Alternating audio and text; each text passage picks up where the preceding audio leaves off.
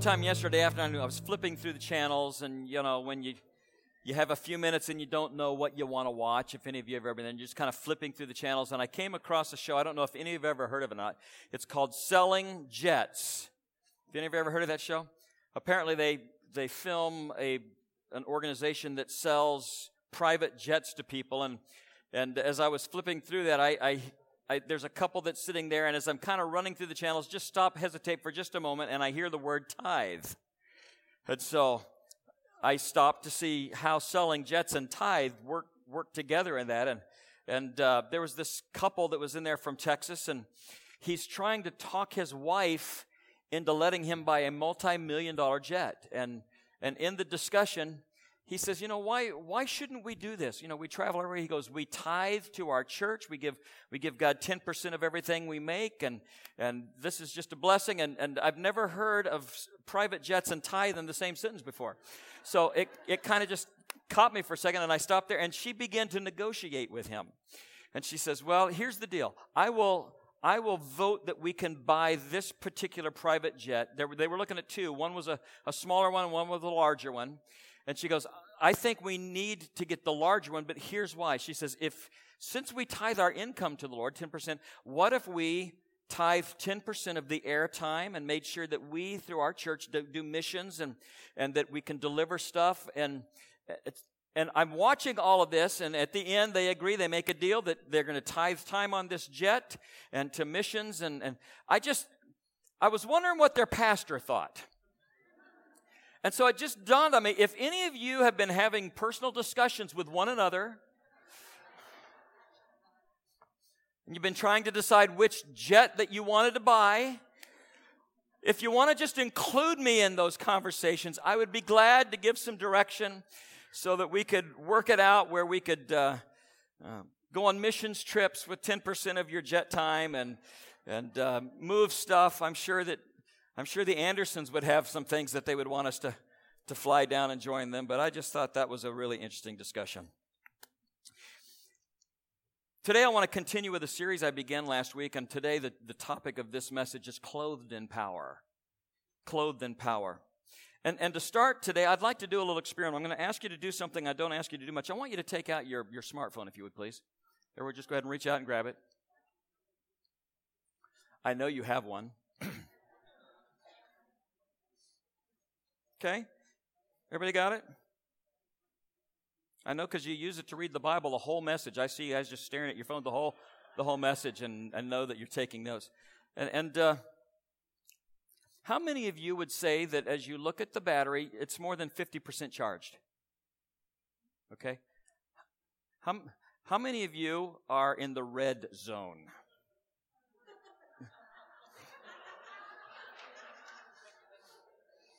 There are just no words. Actually, there are words. She's in the ministry. It dawned on me this week. Now, I'd like you to turn the ringers off while you have them out. It dawned on me this week, as I was thinking about the power of God, that I have arranged my life, and maybe you have as well. I've arranged my life to make sure that my cell phone battery never dies. I have a routine at night that I know where I plug it in. So I know that it's going to be 100% when I start the day. I know that if I have important calls that I want to make or important games that I want to play, that I have made sure that battery is charged, because I was laughing at some of the commercials, and I can't remember what company it was, but there's a mom and dad doing FaceTime with their kids, and they're going, "Sweetheart, this is Mom and Dad. We're about to die. We're just about to die." And there's people running around with their phones. "I'm about to die. I'm about to die." And they're looking for places to plug in. And then there's people that are fighting for this plug. This guy's down there digging, and a girl stuck it right in there. And she goes, "I was dying. I'm dying." And I begin to recognize that we arrange our lives from time to time, making sure that something that in the scope of eternity is insignificant, as our smartphones, are always full of power. And yet we oftentimes do not mind living in spiritual power in the red zone, where we live day to day with an understanding that we are not full of the power of God. In the book of Luke, chapter 24, in verses 45 through 49, I used this verse last week as part of just kind of pouring the foundation for the baptism of the Holy Spirit and where we get it scripturally, so that there wouldn't be any discouragement or discussion as that this is something that's denominational. This is scriptural. And in this particular passage, it says, "Then he opened their minds so that they could understand the scriptures, and he told them, 'This is what is written. The Christ will suffer and rise from the dead on the third day, and repentance and forgiveness of sins will be preached in his name to all nations, beginning at Jerusalem. You are witnesses of these things, and I'm going to send you what my Father has promised. But stay in the city until you have been clothed with power from on high.'" Father, I ask this morning that you would begin to do a work within each of us by which our understanding might be heightened. That you would bring to us an anointing, and it says in the scripture that you open their minds so they can understand. And Father, I do believe that with the anointing of the Holy Spirit, you will give me an ability to communicate clearly, but also you will anoint their minds and hearts so that we can understand clearly exactly what you want us to know. And so I pray that today in Jesus' name, amen. Have you ever been told by somebody that you really respect that what you do and what you know is not enough? They look at you and they tell you, you are not talented enough. You are not gifted enough. You are not strong enough, that you don't have what it takes to do a job. Even though you feel that you've been trained well and you would like your shot to be able to prove it. And if you have ever felt that way, if somebody that you love and respect have ever told you that and made you feel that way, then you probably know how the disciples of Jesus must have felt when Jesus told them, "You do not have what it takes yet to handle the task that I have for you." This must be the conclusion that the disciples must have reached when they heard Jesus give this command, because it tells us in Acts chapter 1, verses 4 and 5, that Jesus is looking at them as he's getting ready to leave this earth and ascend into heaven. And he says, "Do not leave Jerusalem, but wait for the gift of my Father, which he's promised you, and that you have heard me speak about." And I begin to think about that scene in my mind, because I've told you so many times, I have to picture things to figure them out and learn them. And I figured, here are these men that have been, for the most part, they've been trained by Jesus for 3 years. Most of them. These individuals had received hands-on, personal training, daily interaction with the perfect Son of God. They had heard all of his teaching. They knew what his literal voice sounded like because they had heard him speak. They had watched him as he had healed people. They'd watched him as he did miracles, as he confronted spiritual darkness and cast out demons. They had had opportunities when they were sitting around in the morning around the fire to eat, and they're just asking questions and speaking to one another to get insight and instruction from him.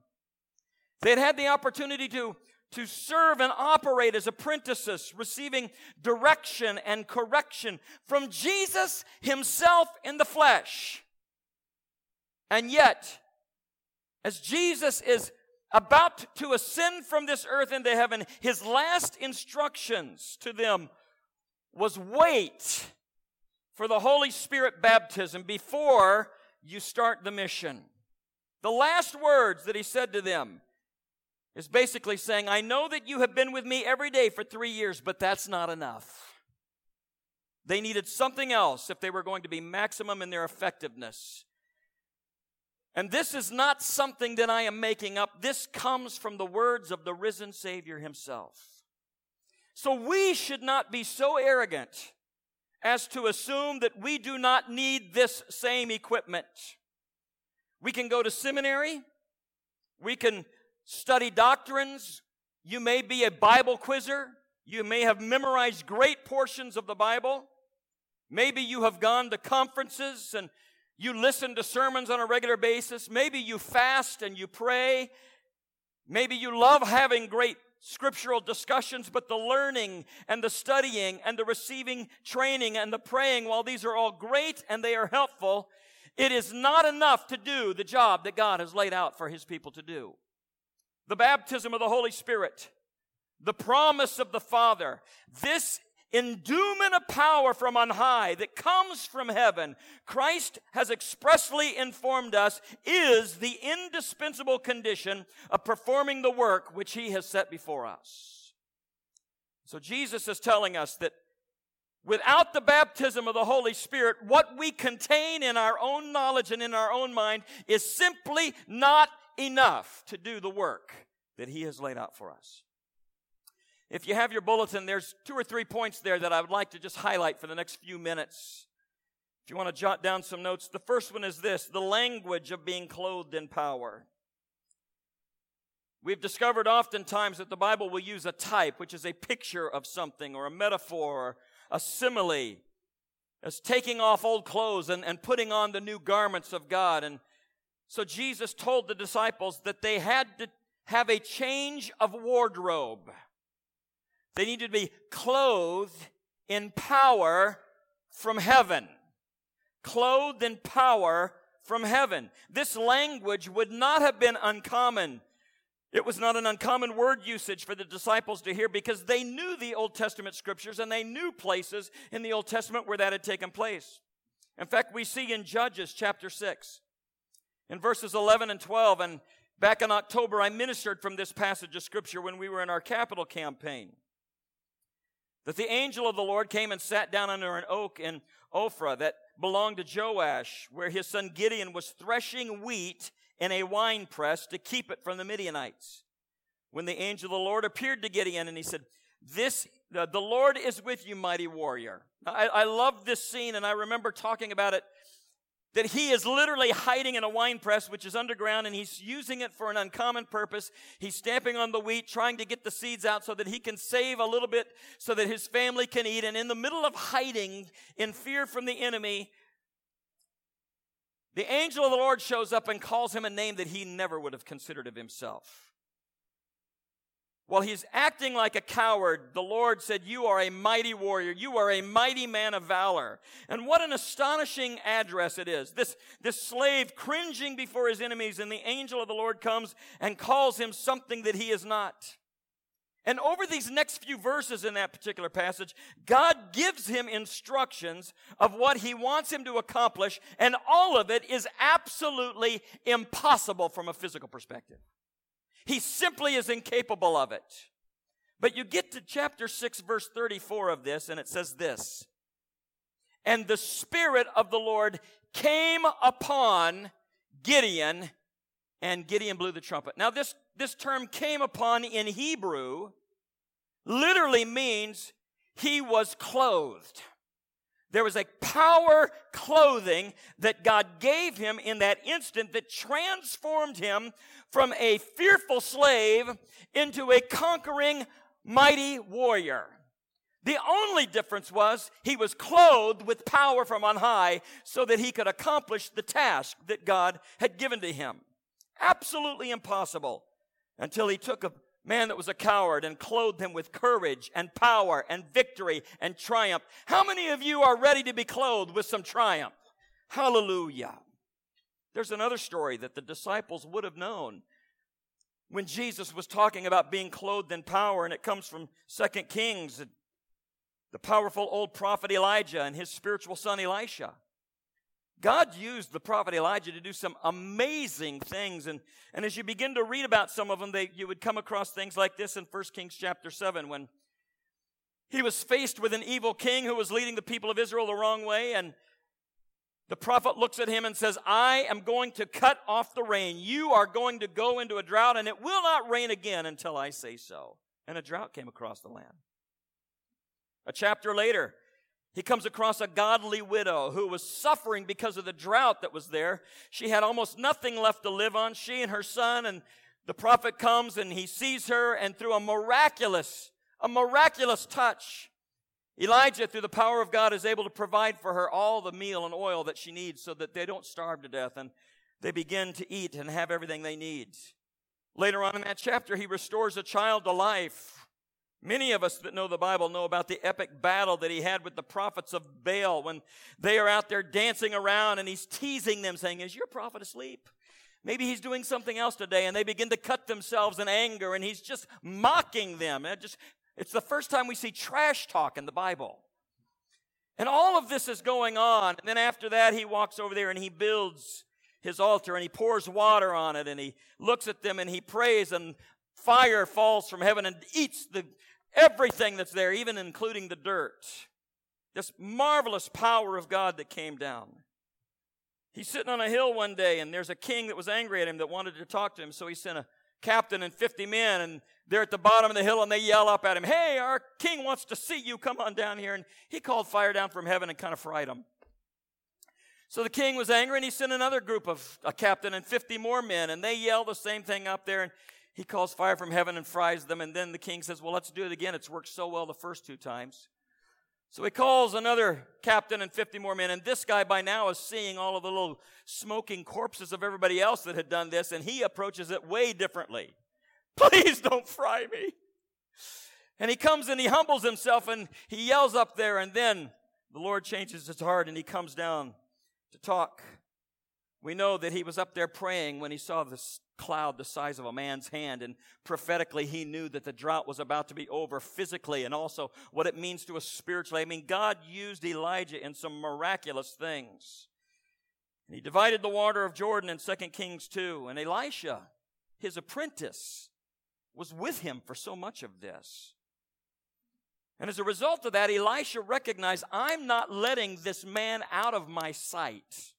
I want to be around somebody who is clothed with power that God uses so mightily. And we get to 2 Kings chapter 2, and we read verses 7 through 15. It said, 50 men from the company of the prophets went and stood at a distance, facing the place where Elijah and Elisha had stopped at the Jordan. In other words, there's a group of men, all of them men of God, that are watching these two, and they come right to the edge of the river, and it looks as if the river was a barrier that they weren't going to be able to go any farther. As I was thinking about that this morning, I thought some of you have walked right up to the barrier of a river. You know that God is calling you to greater things, but it seems as if the obstacles in your way that are keeping you from everything God wants you to have are about to something that you can't overcome. Let me tell you something. When God is leading, there is no barrier. God will break it down. So they got there, and when they got there, Elijah took off his cloak, and he rolled it up, and he struck the water with it, and the water divided to the right and to the left, and the two of them crossed over on dry ground. You want to know why the other 50 didn't get to cross? Because they never even made it far enough to get to the barrier. And when they had crossed, Elijah and Elisha said, Elijah said to Elisha, "Tell me what I can do for you before I'm taken from you." And Elisha, in what is one of the greatest lines in Scripture, says to him, "Let me inherit a double portion of your spirit." And Elijah looked at him and said, "You've asked a difficult thing." He said, "Yet if you see me when I am taken from you, it will be yours. Otherwise, it will not."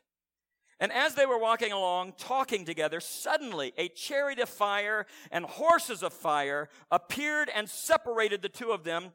And Elijah went up to heaven in a whirlwind, and Elisha saw this, and he cries out, my father, the chariots and horsemen of Israel." And Elisha saw him no more. Notice this. Then he took hold of his own garments and tore them in two. In other words, Elisha, recognizing that the clothes that Elijah had worn had fallen off of him, sees his own clothes and instantly destroys them, tears them up. I don't need what I've had in the past because I'm about to put on something brand new. And after ripping those off, he takes the clothing that Elijah had worn and he puts those on. And it said, he stood back at the bank of the Jordan, and he took the cloak that had fallen from Elijah, and he stepped up to that bank, and he smote the water with it, and he cries this out in faith, "Where now is the Lord, the God of Elijah?" And as he speaks out in power, he struck the water, and it divided to the right and to the left, and he crossed over. The company of the prophets of Jericho were watching and said, "The spirit of Elijah is resting on Elisha." And they went to meet him and bowed down before him. I could preach a whole series out of that, about how 50 prophets decided that rather than enjoy the power of God, they would choose just to watch. I do not want our church to be a church of observers. It gets really, really easy for us to find all the kind of reasons for us not to be participants in the power of God, but simply to be observers. But you can begin to see the parallels here. As Elijah left his mantle for Elisha, so Jesus left his mantle for us, and he wants us to carry the same spirit as was upon him. We move into the New Testament, and Peter becomes a great example to us of what it means to be clothed in power. God changed Peter from a common fisherman to an anointed miracle worker. Peter was a great Christian, but from all of his greatness in his faith journey, it was punctuated by episodes of doubt and struggle. Yet through it all, God stayed with Peter step by step and transformed him from a new convert into a mature believer. And what God did in Peter, he desires to do the same for you and I. We might look at our lives and say, we are just common. I'm common at what I do. I'm common at my work. And in the middle of this, God sees something in you that you may not see in yourself, and he will call you to greater things. Peter was working one day as a fisherman when Jesus said, come and follow me, and I will make you a fisher of men. And it said, at once he left his net and followed him. Peter was a great workplace conversion. Right in the middle of the job, Jesus interrupts his life and expresses grace to him.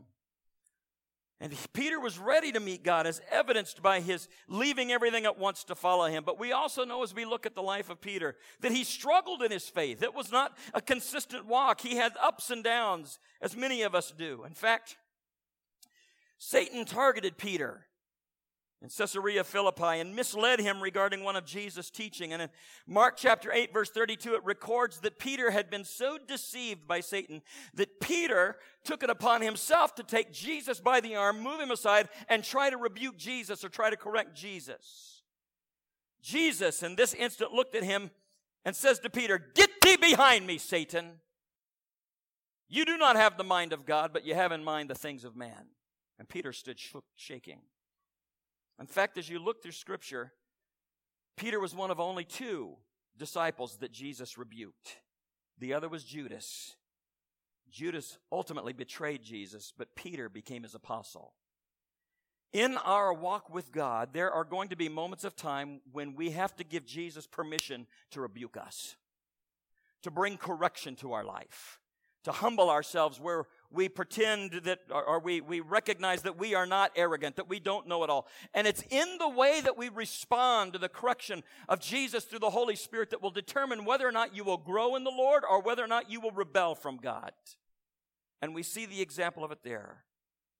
But something happens to Peter when he gets baptized in the Holy Spirit. He's transformed. We see it in Acts chapter 2, verses 14 through 21. Following the baptism of the Holy Spirit, it says, then Peter stood up with the 11. In other words, 11 of the 120 that were there, they stand together, and Peter begins to speak out, and he raised his voice, and he addressed the crowd.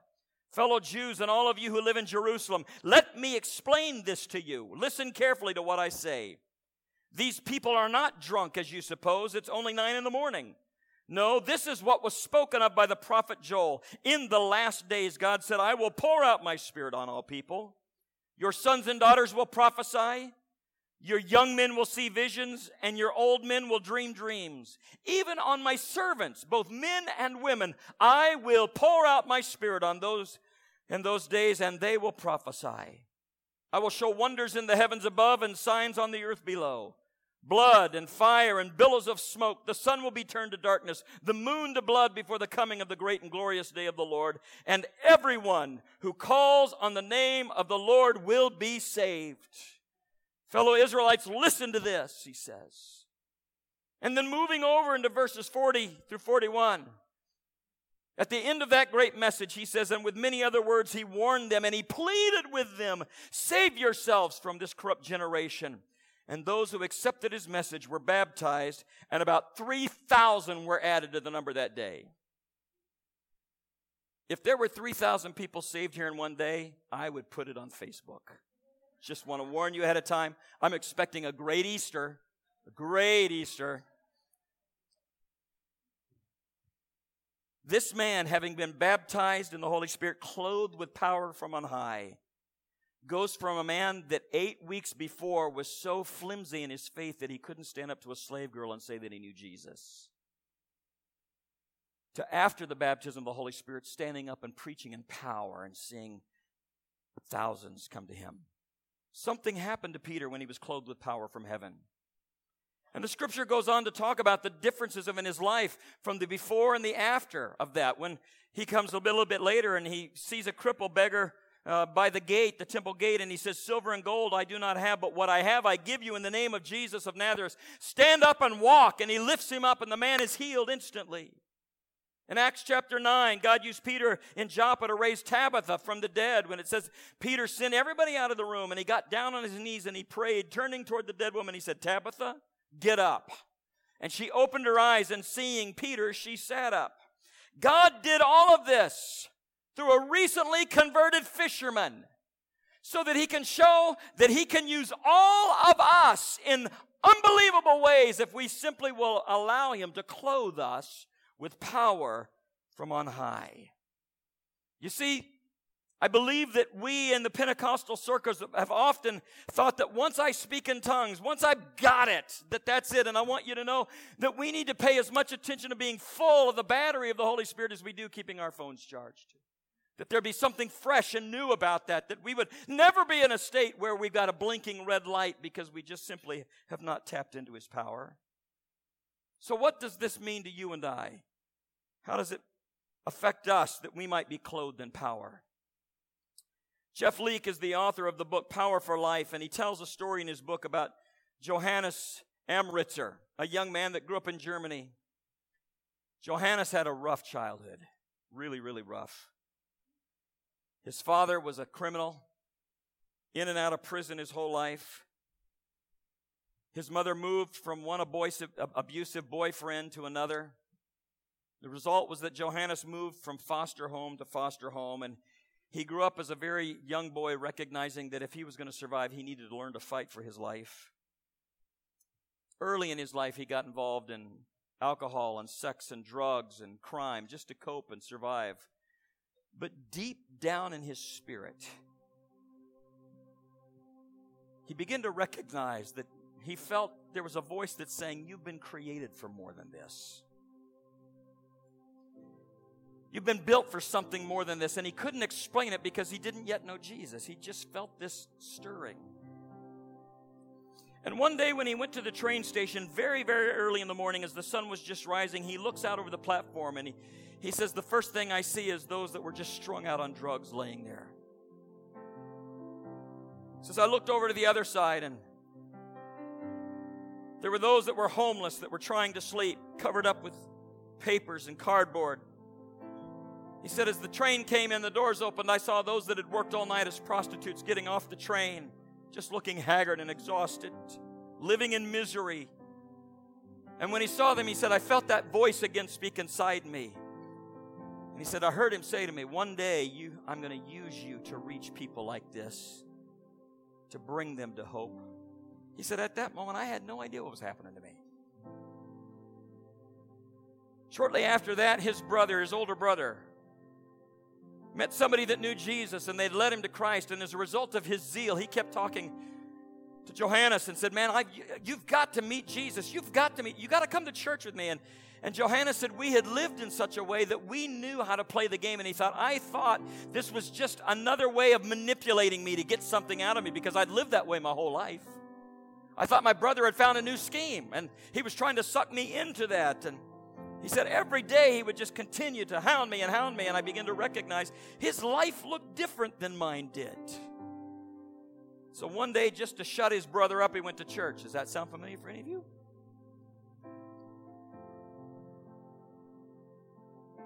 In that service, the voice of the Holy Spirit began to speak to him again, and this time he began to recognize it.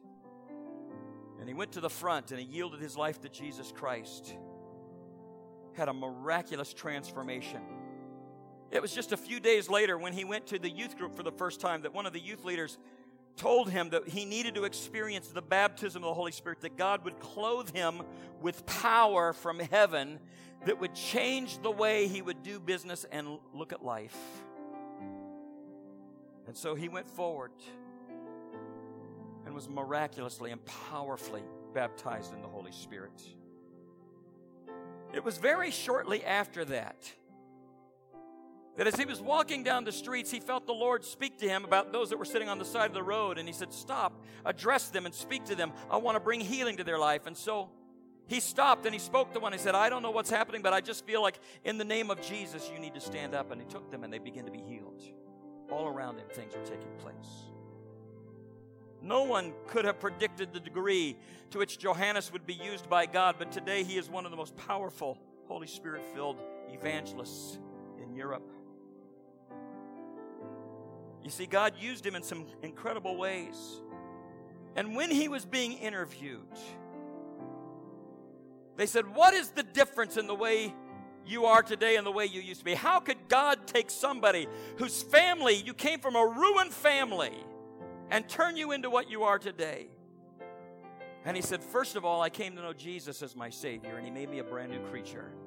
And second of all, none of this would be possible in my life if it wasn't for the baptism of the Holy Spirit, where I began to be clothed with power from heaven. We read stories like this, and oftentimes we leave them on the shelf, but I need you to understand that I believe that what God is calling you as an individual and our church to is going to require that we be clothed in power. The enemy is not going to give up easy, and you and I in our own power are not able or capable. But I do believe that when we are clothed in power, that we will have what we need to begin to make a difference in our day and age. I'm going to ask that you would stand with me this morning, and the worship team is going to lead us in a song, and at the end of that, we're going to begin to pray.